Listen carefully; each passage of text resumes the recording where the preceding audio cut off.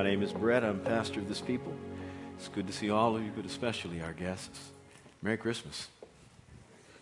I love the Christmas season. I love it for the fact that we get to understand more and reconcentrate on the incarnation, what it means for God to be with us. I love it because I like decorations, and the lights and everything remind me of the light that's come into the world and the beauty that God intended when he thought about recreating us. And I want to thank, considering the fact that our building is freshly decorated, the entire team, namely Spear Bullock, who is our leader for our interior decorating. Thank you, thank you, thank you. You made this place look just beautiful. Everybody who helped and participated, thank you, thank you. And I like Christmas because when I go in the malls, I hear worship. I realize that we have kind of categorized all of the Christmas songs as traditional, and we barely remember that they are worship-oriented. They're not just seasonal. They're actually songs that were inspired not just for Christmas, but to remind us of how important it was that God sent his only beloved Son into the world because he cared. And so when I hear Hark the Herald Angels Sing in Nordstrom's,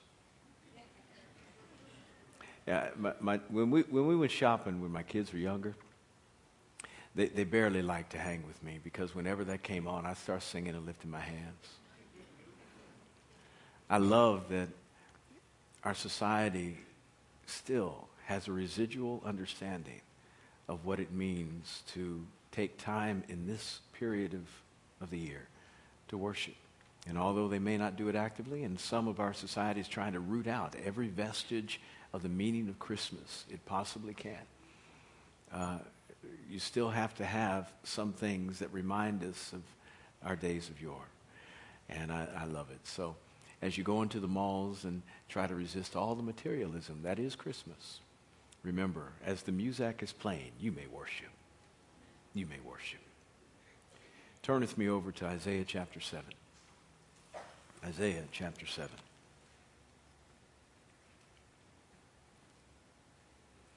And we're going to look at verses 1 through 4, and then verses 7 through 14. Verses 1 through 4, and then verses 7 through 14. The title of this message today is Emmanuel. It begins a series of Christmas sermons. Isaiah 7, 1 through 4, then 7 through 14. Now it came about in the days of Ahaz, the son of Jotham, the son of Uzziah, king of Judah, that Rezin, king of Aram, and Pekah, son of Remaliah, king of Israel, went up against Jerusalem to wage war against it, but could not conquer it. And when it was reported to the house of David, saying, the Arameans have camped in Ephraim, his heart and the hearts of his people shook as the trees of the forest shake with the wind. Verse 3. Then the Lord said to Isaiah, go out now and meet Ahaz, you and your son, Shear-Jashub, at the end of the conduit of the upper pool on the highway to the fuller's field, and say to him, take care and be calm, have no fear, and do not be faint-hearted because of these two stubs of smoldering firebrands, on account of the fierce anger of Rezin of Aram and the son of Remaliah. Verse 7. Thus says the Lord God, it shall not stand, nor shall it come to pass. For the head of Aram is Damascus, and the head of Damascus is Rezin. Now within another 65 years, Ephraim will be shattered, so that it is no longer a people.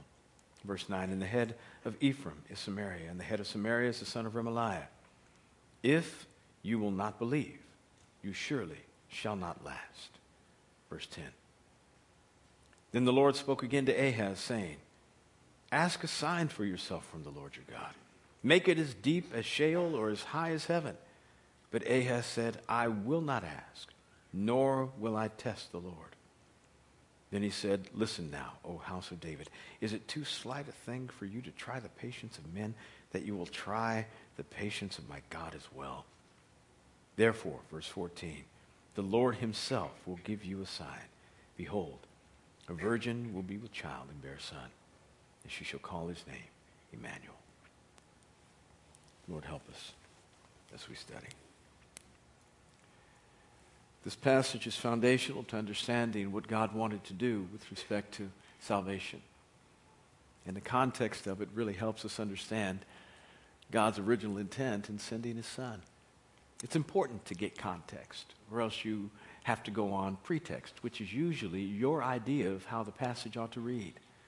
And the context of this statement of Emmanuel, God with us, that's what Emmanuel means. The context of it is not unlike when God came to our own personal lives, or when he would come to our community today, if he would. Ahaz was king, and Ahaz was king of Judah. At this time, there were two kingdoms in Israel. It was a northern kingdom and a southern kingdom. When David was king, it was one. Under Solomon's reign, because of Solomon's disobedience, things began to splinter. And after he finished reigning, you now had two kingdoms. 10 of the tribes of Israel, of the 12, went to the north. 2 stayed in the south. The 2 in the south were Levi and Judah. Judah represented the monarchy that God had prescribed to rule Israel, and through whom he would bring his Messiah. To the north, you had a rebellion that literally split off from the nation of Israel, and they established their own form of worship. They felt they needed to because they realized that they were Israel, and the only place to worship was in Jerusalem. God said the temple, the house of God, would be the only place you could worship. But in order to keep people from Samaria, which was now the capital of the northern kingdom, from going down to Jerusalem to worship, they established their own form of religion. Idolatry was the order of the day in the northern kingdom. In these two areas, Jerusalem and Samaria, you had two completely different cultures, although they had the same lineage of Abraham, Isaac, and Jacob. And we have Isaiah being a prophet to the southern kingdom, one of the best prophets who has ever been. Arguably, the most significant prophet in all of the Old Testament. More is said through him about the culture of what church or Israel should be like, and about the Messiah, both his birth and his suffering. An amazing man. And you know, you can almost tell how good the society is doing by how much prophets are needed. You remember David as king and his prophet? You remember his prophet's name? Anybody? Somebody say it. Nathan. About 6 people remembered that. Because generally speaking, everything was fine. The only thing that we see that was really quintessential in Nathan's ministry was when David blew it. Otherwise, prophets are there in order to help the leadership of the nation go in the right way. And for the most part, they speak about direction to the leadership, and the leadership then begins to say how it ought to go. But it's when the leadership is bad that prophets come to the fore, and they become the voice piece of God, not just the directional voice piece behind the scenes. The fact that Isaiah was prominent tells you a whole lot about the times in which he lived. Isaiah served under 4 kings. Uzziah, who was a pretty good king, reigned 51 years.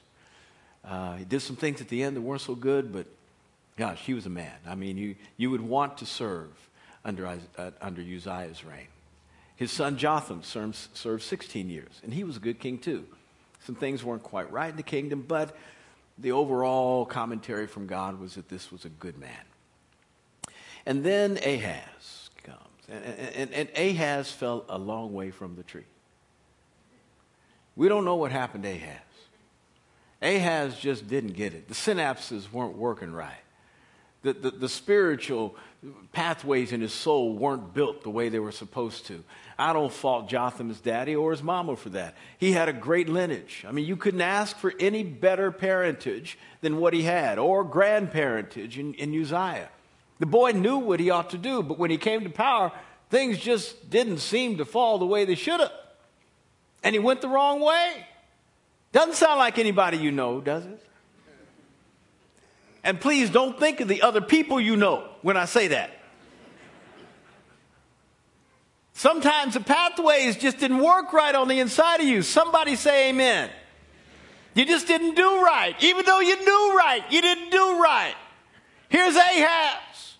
And Ahaz has been given life on a silver platter. The kingdom is in good order. Life is well. He's got prosperity unparalleled. He's got an army that's powerful. He's got God with him. All is good. And he decides to go another way. And if you look at 2 Chronicles 28, you'll see the summary of his reign. And it was bad. Bad, bad, bad, bad. Nothing good. Nothing. Not one thing good in Ahaz's reign. It says that he created idols, built them. He didn't just take the idols from other places. He created new forms of idolatry. Secondly, when those idols were created, he took his boys, his sons, and gave them to the idols as they had burning coals in the belly of the idol, and let his babies burn there. Sacrificed his children. An Old Testament form of abortion. Getting rid of that which is problematic. Sacrificing for your own convenience. Hoping that the gods, if you will bless your life. Oh, it was bad. Real bad.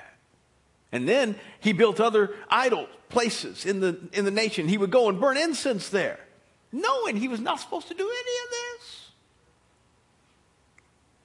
But God was merciful to Ahaz. Even though Ahaz was stuck in unbelief. But hear me. God's mercy isn't sometimes defined how we would like to define it. See, his mercy is evident in the fact that we don't die and go to hell. Which means anything less than that, even if it's judgment, is mercy. Any untoward circumstance that is coming to you as a result of you not being able to hear well what he said in the first place is mercy. I may not be the best articulator of Scripture. I got that. I'm not the best preacher. I got that. But I'm yours this morning. You decided to come and hear a little black man tell you some truth. And I know something about my Bible. I don't know it all. I don't know as much as I should, but I know enough to be able to help you a little bit. Amen. And it's important for you to hear and not just clock in with your religious duty. Open your ears that you might understand what God requires of you today. Because if you do not listen to this little frail, fallen, finite black man this morning, you will find yourself in some circumstance that is trying to talk to you because you didn't listen to me. Are you listening to me? God's mercy sometimes appears in the form of untoward circumstances simply because he knows that where you're going is going to be worse than what he has to put you through. And he's trying to stop you from going that way. You didn't listen the first time, so he tries to communicate to you through things you'll listen to, hopefully. Ahaz wasn't listening. He knew what he should do. But he was going the wrong way and leading the entire nation the wrong way. And so God sent two armies against him. 2 Chronicles 28. And this is where we pick it up in the book of Isaiah. He sent the nation of Aram, and he sent the nation of Israel. Now, go ahead and show the map up there if you could. I don't know if this is going to work. It doesn't. My little laser does not work on a white background. But if you look up there, you'll see Edom is to the south. Israel is right on the border of the Mediterranean Sea. Edom is to the south, directly south. It doesn't say it, but there's a city to the southwest called Ashdod, and that's the area of the Philistines. You see Ashdod up there. You'll see Aram is to the northeast of Israel. And then Assyria is represented by the entire area that's in dotted lines. The numbers represent the progress of the kingdom of Assyria and when they began to take over different areas. So you'll see 722 is the area of Samaria, and that's where Samaria was dispersed throughout the known world, and Samaria happened to be the capital of the northern kingdom, Israel. You'll also see just below Samaria is Jerusalem, and Jerusalem was the capital city of the southern kingdom of Judah. It says that he sent Aram, which is to the northeast, and he sent Samaria, the capital of Samaria, Israel, which is just above Jerusalem, against Jerusalem. And these two kingdoms, both of which were idolatrous in their orientation, were sent primarily because Ahab was doing wrong and God was trying to get his attention. That's what 2 Chronicles 28 says. Because he didn't do right, God sent these folk. And please, if you're encountering circumstances, if you're experiencing difficulty, and you realize you're not living right, listen. Repent. Because if you don't, it's only going to get worse because God loves you. He loves you. He doesn't want you to suffer worse calamity down the road. So listen. So he sends these two nations in order to get Ahaz's attention in hopes that Ahaz would then repent and come back to God. And he sends Isaiah to try to help him understand some things. And we're going to fast forward a little bit. Turns out that Ahaz doesn't listen. Later on, he sends other kingdoms. He sends the Philistines, place Ashdod, which is southwest. And he sends Edom from the south. And they come against him. And he doesn't listen again. And we're talking about over the span of a good 16 years. Even though you read a chapter, the summary happens over 16 years or 20 years or 30. This particular one is 16. He doesn't listen again. And it says after he was beaten by those folk, he turned away from the Lord even more so. He became more unfaithful. And he went after the gods of Aram. Now, he had just been beaten up by the Philistines and the Edomites, years before by Aram and Israel.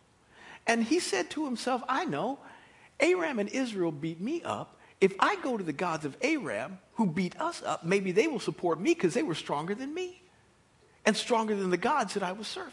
So he begins to worship the gods of Aram.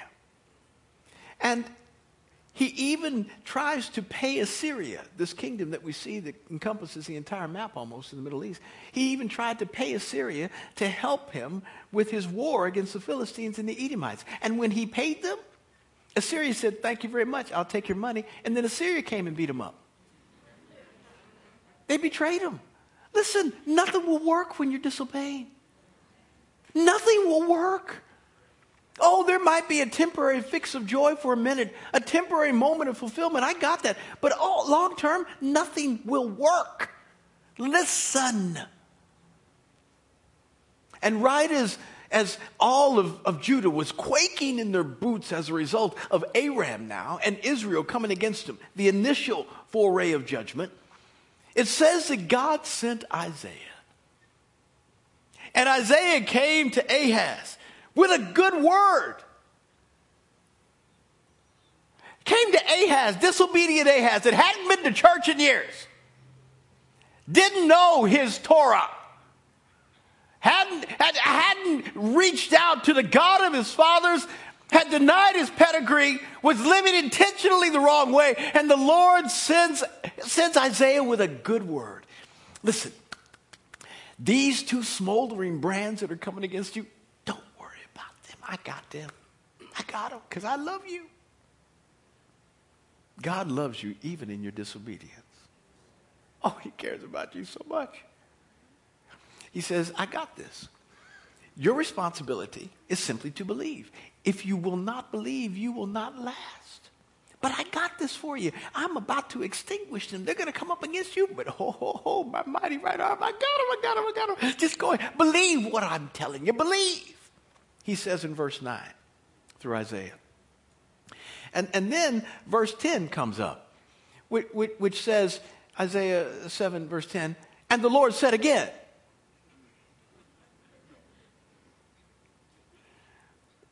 What happened between verse 9 and verse 10?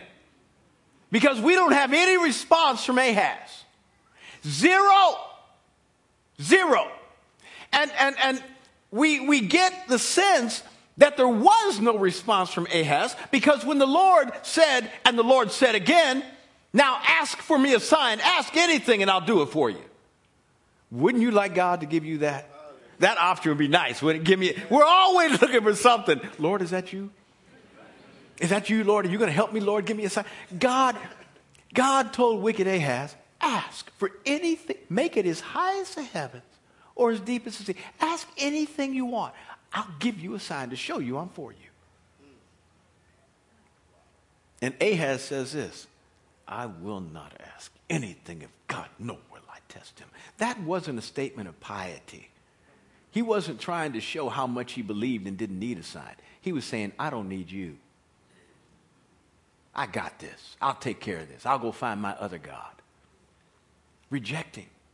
So we have every sense that between verse 9, when God said, only believe, if you do not believe, you will not last.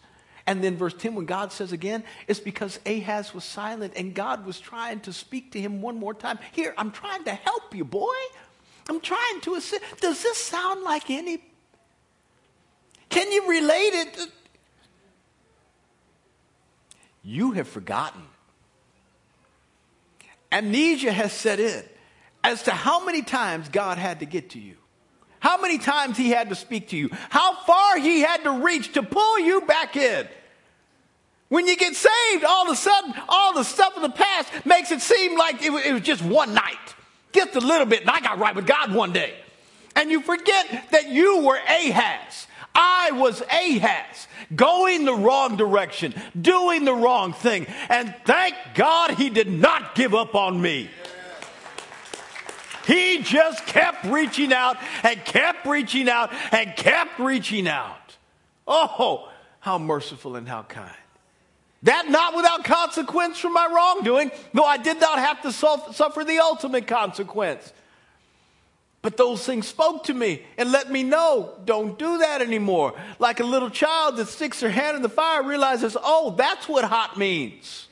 Mama told me not to do it, but I needed to experience it. That's what hot means. I had to experience some stuff that I wish I had not experienced.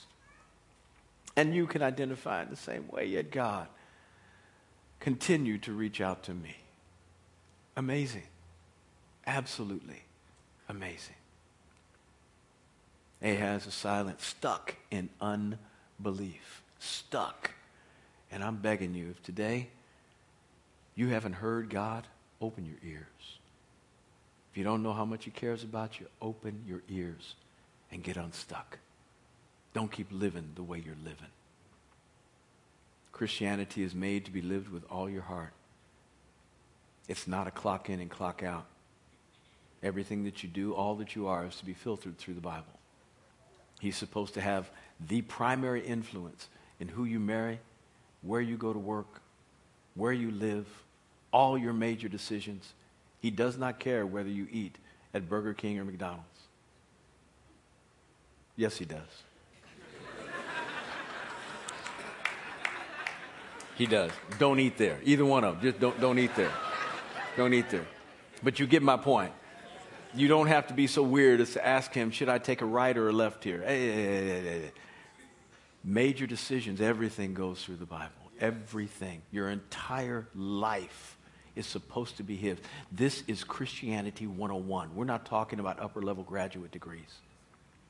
If you haven't done this, repent today. Don't let the circumstances get worse. They got worse and worse and worse for Ahaz because he did not believe. But even in his disbelief, his nation wasn't destroyed. They were disciplined. He wasn't deposed. He was weakened. But God's mercy was even seen in the judgment. He didn't respond to God. God said, okay, I'm going to give you a sign.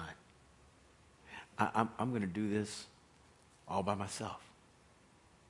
Even when we have rejected him completely, when we have said we want to go our own way, the Lord just didn't stop.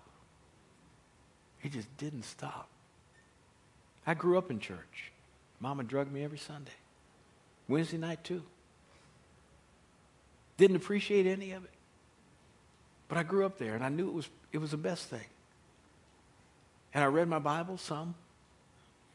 I read it enough and heard enough sermons to know how to live and what not to do. Yet I went the wrong way anyway. Created a lot of problems for me and my family, none from which I couldn't recover, but it did take a while. It wasn't until I was 20 when I was walking across the campus at Indiana University, and some little man came up to me, about 5'7", and said, "Are you a Christian?" And I was never further away from God than at that point. And I could not answer in the affirmative. So I said, "Depends on what your definition is." Wrong answer. For the next 20 minutes, he proceeded to tell me what the definition of a real Christian was. And I got shorter and shorter and shorter until I said, "No, man, I'm not that." And that began the process of me repenting and giving my heart to Jesus. And within the week, I was transformed. And the first thing I was lamentful about was how long it took me to get there. I had no idea that I was called to the ministry at that point. None. But as I went on and realized that God had some little bit of anointing on my life to help folk, I began to see that's why Mama took me to church. Because there was some training that I needed to have when I was 7. I could have had a tremendous springboard, but I wasted 20 years. And I've been playing catch up ever since. Now, I'm in a pretty good spot now. I'm not remorseful about where I am.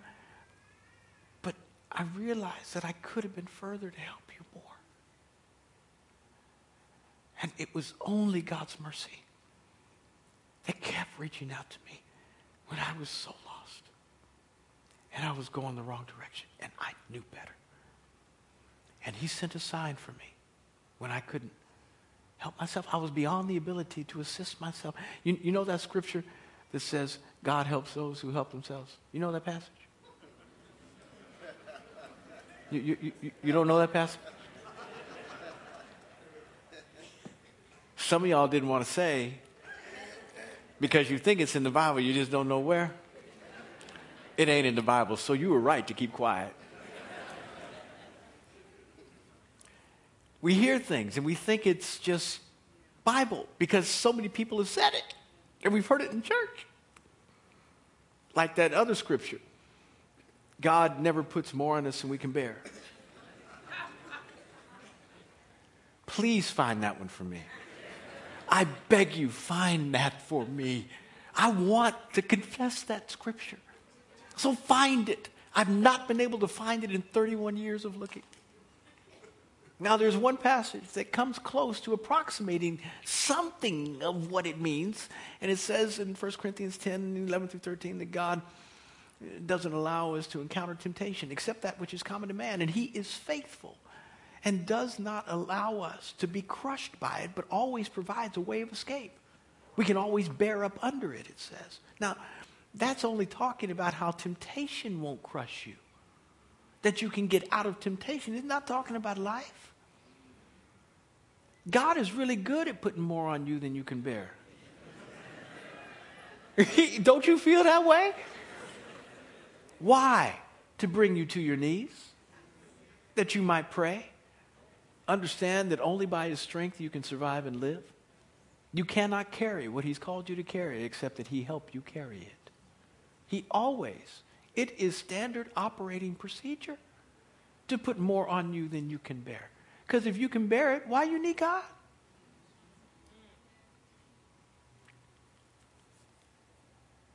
Suffering the consequences of my own sin, I couldn't get out of my own way. God helps those who can't help themselves. I couldn't help myself. I couldn't get saved on my own. I couldn't fix my problems. My sin problem was so great, I couldn't wipe it away with all good stuff. I couldn't go out and begin to try to be Mr. Do-Gooder, to try to pretend that my bad could be absolved by my good. My bad continued to weigh against me, to cry out for righteous judgment. And there's nothing I could do to silence it. I needed a Savior. And while I was going the wrong way, the Lord said, I'll send you a sign. I'll do this thing on my own. He said, a virgin will be with child, and she will bear a son, and call his name Emmanuel. There are some people who have said, well, that passage actually says a maiden will be with child and she will bear a son. And a maiden can be any young woman who will be married and then have a baby. Okay? I got that in the Hebrew. There are many problems with that theory. It does not hold any theological water for redemption.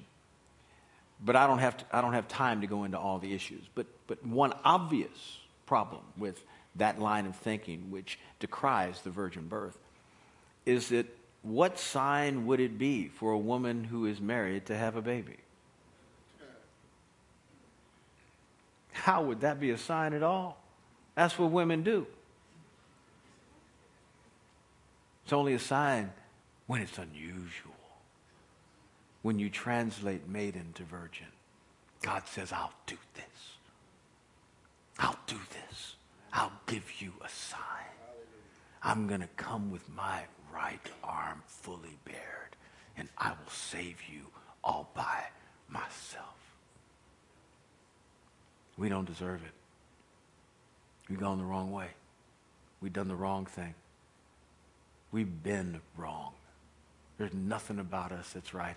And if there is any vestige on the inside of you that holds on to somehow you being good, may I blast it out of your theological water today. You are only good as compared to Hitler, Son of Sam, Jeffrey Dahmer. That's how good you are. And when we compare ourselves to the worst, we always feel better about ourselves, don't we? But the only one who is good, the one who can be defined as not having any flaw, was Christ. He committed no sin, and we cannot compare to that. We are people that are practiced at doing wrong. Sin was the way we lived. It wasn't just something we chose every once in a while. It was an inclination of soul, a turning of our heart that ran after the wrong thing. And we would like to think that we are so good that somehow or another we would not have chosen wrong had we known better, except all of us knew better. You didn't know all that you should have known when you did wrong, but you knew enough to do right. And all of us went the wrong way. We offended Almighty God. We hurt others. And we damaged our soul beyond repair. And so God said this, I'm coming on my own to help you. I'm not sending an angel. I'm not sending a computer program. There's not enough money that can fix this. I'm coming on my own to such a degree that the only way you will be able to describe my person is that God is with you. The eternal is coming into your temporal circumstances to fix the end from the beginning. Hallelujah. See, you can't send an angel. Angels are powerful. They're good. Thank God for them. They protect you from stuff. You don't even know. You don't even know the stuff you would have gotten into had not God sent an angel to protect you. But don't thank the angels. You don't even need to talk to them. Just thank God. You start talking to angels, you're going the wrong way. You're just going, I'm just telling you, you're going the wrong way. You ain't going to hell, you're just going the wrong way. It's not a good practice. They don't want to be talked to. They don't want to have a conversation with you unless they initiate them. Otherwise, you talk to God.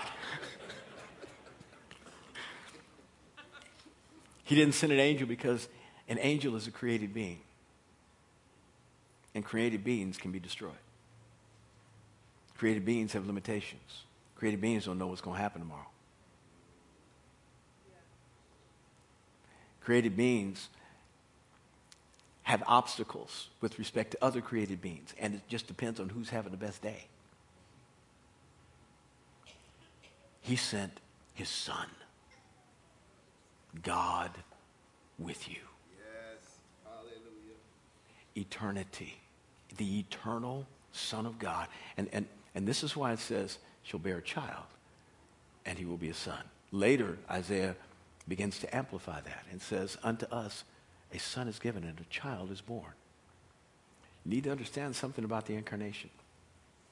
That Jesus did not become Jesus when he appeared to Mary. Now, the virgin birth, the incarnation is way beyond our mind to understand, but I got enough to worship. I got enough to worship. Unto us a child was born, yes. But the pre-eternal, pre-historical Son was given. God gave the Son, but the child was born. And when God gave the Son, he wrapped him up in a baby. And there you go with how can an eternal, infinite God be wrapped up in human flesh? I don't know, but he did it. The fullness of God was in this flesh. Now, I can't figure all that out, but I know it to be true. He didn't lose any of his godness when he came into the earth, yet he gave up so much of his privilege to be with us. He was omnipotent, and yet he now was going to be dependent upon his humanity for provision. To suckle at a woman's breast, God Almighty. He was omniscient, and now he was going to be taught. He was still fully God, but he gave up his privilege to come and be with you. He gave up all that he had. He gave up all the majesty of glory and the celestial comfort of the reality of heaven to come and live in the inconvenience of a 5 foot, what would be at its zenith, 5'6" human body, 130 pounds. Claustrophobia had never been known like Jesus would be tempted to know it. The infinite wrapping up in this kind of finality. He gave up all that privilege, yet retained all of his godness, so that godness, which is the only thing that could help us become what we ought to be, could be given to us. Hallelujah. And now, we can never be eternal, but we can be immortal. Eternity means that you have no beginning and no end. At some point, your children will ask you, who made God? And that will be a good teaching point for you. You'll say nobody, and they can't figure that out because everybody made something. They see the books. Somebody wrote a book. They see houses. Somebody created hell. Who made God? Nobody.